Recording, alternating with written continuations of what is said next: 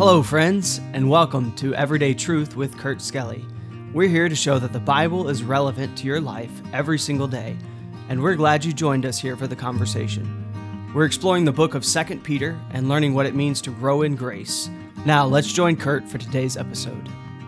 Hello there, friends. Thanks for joining us again today for today's episode of Everyday Truth. Wanted to show you a mug that means a lot to me.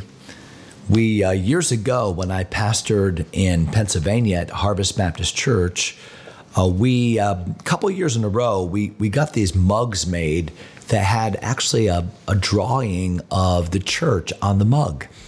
And for those of you that might be watching today that remember Harvest back in those days, this is a picture of our church on Locust Street.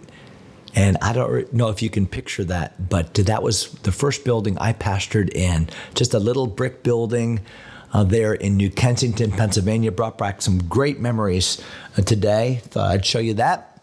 That's my mug of the day, my memory of the day, I guess. We are right at the end of the book of 2 Peter, chapter number 3, and let's pick it up in verse 14, where Peter really is making an applicational conclusion or applicational concluding thought to the whole idea of how do we live if we know that the things of this world don't matter, and the things in this world really, unless we use them as tools for a greater good, what good is it? So Peter said in verse number 14, "Wherefore, beloved, seeing that you look for such things," remember what things? A new heaven and a new earth, a place where righteousness dwells. Seeing that you're looking for those things, the Bible says, "Be diligent that you may be found of him in peace, without spot and blameless." So what we're going to and what we're looking for ought to behave the way that we're living today. So if we're really looking for that place of righteousness in which we'll dwell one day, if we're really looking to live for eternal things, then be diligent that we may be found of him in peace. Don't be so frenetic about your life and complaining about this or that, and I can't believe, and this is unfair, and just, no, the believer who truly has apprehended the promises of God, the believer that truly rests in God's promise and the reality of what God is going to do, and really, in fact, is doing and has done, will be found of him in peace. And I think peace here refers primarily to the way that we live with each other, even at peace with my enemies in that sense, not striving and fighting and quarreling and murmuring, but trusting and waiting and loving and serving, that we may be found of him in peace. Then the Bible says without spot and blameless. And that would be more along the lines of my relationship with the Lord, that I should be living my life today in light of what God's final plan for me is. You say, well, what does that mean? God's final plan for me. Well, know this, that God has a grand purpose for your life. And the grand purpose for your life is he wants to save all of you. So when you trusted Jesus as your Savior, you were saved in the sense that you no longer have to fear the penalty of sin, which is hell. Your status was immediately changed. You became a child of God. You were passed from death unto life. You were born again. You were made, your spirit was enlivened. You were quickened in that sense. And so there is a sense in which when you trusted Christ as your Savior, you're just as if you've never sinned. You're justified. But in this world, in my body, in my everyday practical life, am I sinless? Of course not. Why? Because I still inhabit this body with all of its sinful desires and the temptations and the frailties of it. And so there's a sense in which I have been saved spiritually. My spirit has been saved. And there's a sense in which I am being saved. That's sanctification. That's the process whereby the Spirit of God uses the Word of God to make me, the child of God, more like the Son of God. So day by day, I must say yes to the inward voice of God's Spirit as He speaks through His Word in my life. Allow Him to work and yield to Him, to be controlled by Him. That's Ephesians 5:18. I don't want to grieve Him, right? Ephesians 4. I don't want to quench Him, 1 Thessalonians chapter 5, or resist Him, Acts chapter number 7, but I want to say yes to the Holy Spirit. So there's a sense in which I have been saved. There's a sense in which I am being saved, becoming more like Christ every day. 2 Corinthians 3:18, Romans 8 and verse 29. But then there's also a very real future that I have when even my body will be saved. Now, is my body saved right now? No, I still have a sore throat. I got my hair cut the other day. Maybe you noticed, and I looked down on our barber's apron, and all it was gray hair. Where did all that gray hair come from? I know I'm falling apart. I'm aging. Now, the body is not being saved. The body is falling apart. But one day, God will even save the body. He will make it like unto His glorious body. The devil doesn't get one vestige of the victory, does he?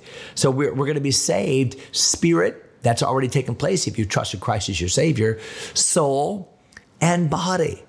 And so, boy, if we believe that reality, if we truly believe that promise of God, we can be at peace with each other. God's working on us. He's got a plan for us. And we ought to live our lives in the light of what He is doing, to be found of Him in peace, without spot, and blameless. Look at verse number 15. And account, so consider this, that the long suffering of our Lord is salvation.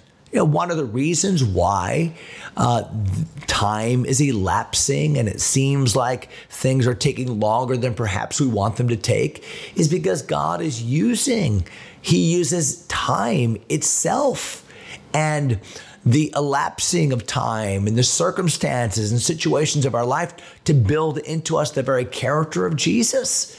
It's the process whereby sanctification finds its way in our life. So the Bible says, "And account the long suffering of our God is salvation, even as our beloved brother Paul also, according to the wisdom given unto him, hath written unto you." Is it interesting that Peter references Paul here in such a positive light? They were brothers in Christ. They weren't competitors. Paul was the apostle to the Gentiles. Peter was an apostle to the Jews. But both of them reached Gentiles and Jews. And here Peter was saying, my message is not inconsistent with Paul's message. One scripture is not inconsistent with other scripture. Just as I have been used of God, the commandment of the holy apostles to give the word of God, so Paul has been used of God. And the message is in stereo. Just as Paul told that the long suffering of God is salvation, so I have told you that. It doesn't take long to look at all the passages where Paul referred to the exact same things. Titus chapter 2, Ephesians chapter 4, and we could go on and on about how God has a perfect plan that culminates in our Christ likeness. So Peter is encouraging his readers by telling them, this is not just me telling you what you want to hear. This is not just my unique philosophy, but this is the teaching of God through multiple sources, Paul and I, and you can trust that God's promises are true. Verse number 16, as also Peter says in all his epistles, speaking in them of these things. So Paul spoke about the same topics about which I'm speaking, Peter said, in which some things are hard to be understood, which they that are unlearned and unstable wrestle with, as they do also the other scriptures unto their own destruction. I don't have a whole lot of time to talk about this, but boy, there's a couple exciting teaching in this verse, aren't there? First of all, they were saying, Sometimes some scriptures are harder to understand than others. And if we are unstable and are not grounded, we can wrestle with these things and even take them out of context. So the Bible says that Paul's writings are scripture. Did you get the implication there? So the Bible says they that are unlearned and unstable, they wrestle with Paul's writings as they do also the other scriptures. So what is Peter saying? Peter is saying by implication that what Paul wrote is scripture. So there's a first century attestation to the fact that Paul's writings, like Ephesians and Galatians and Colossians and Philippians and 1st and 2nd Thessalonians and 1st and 2nd Timothy and Philemon and these books that Paul wrote, that they are scripture.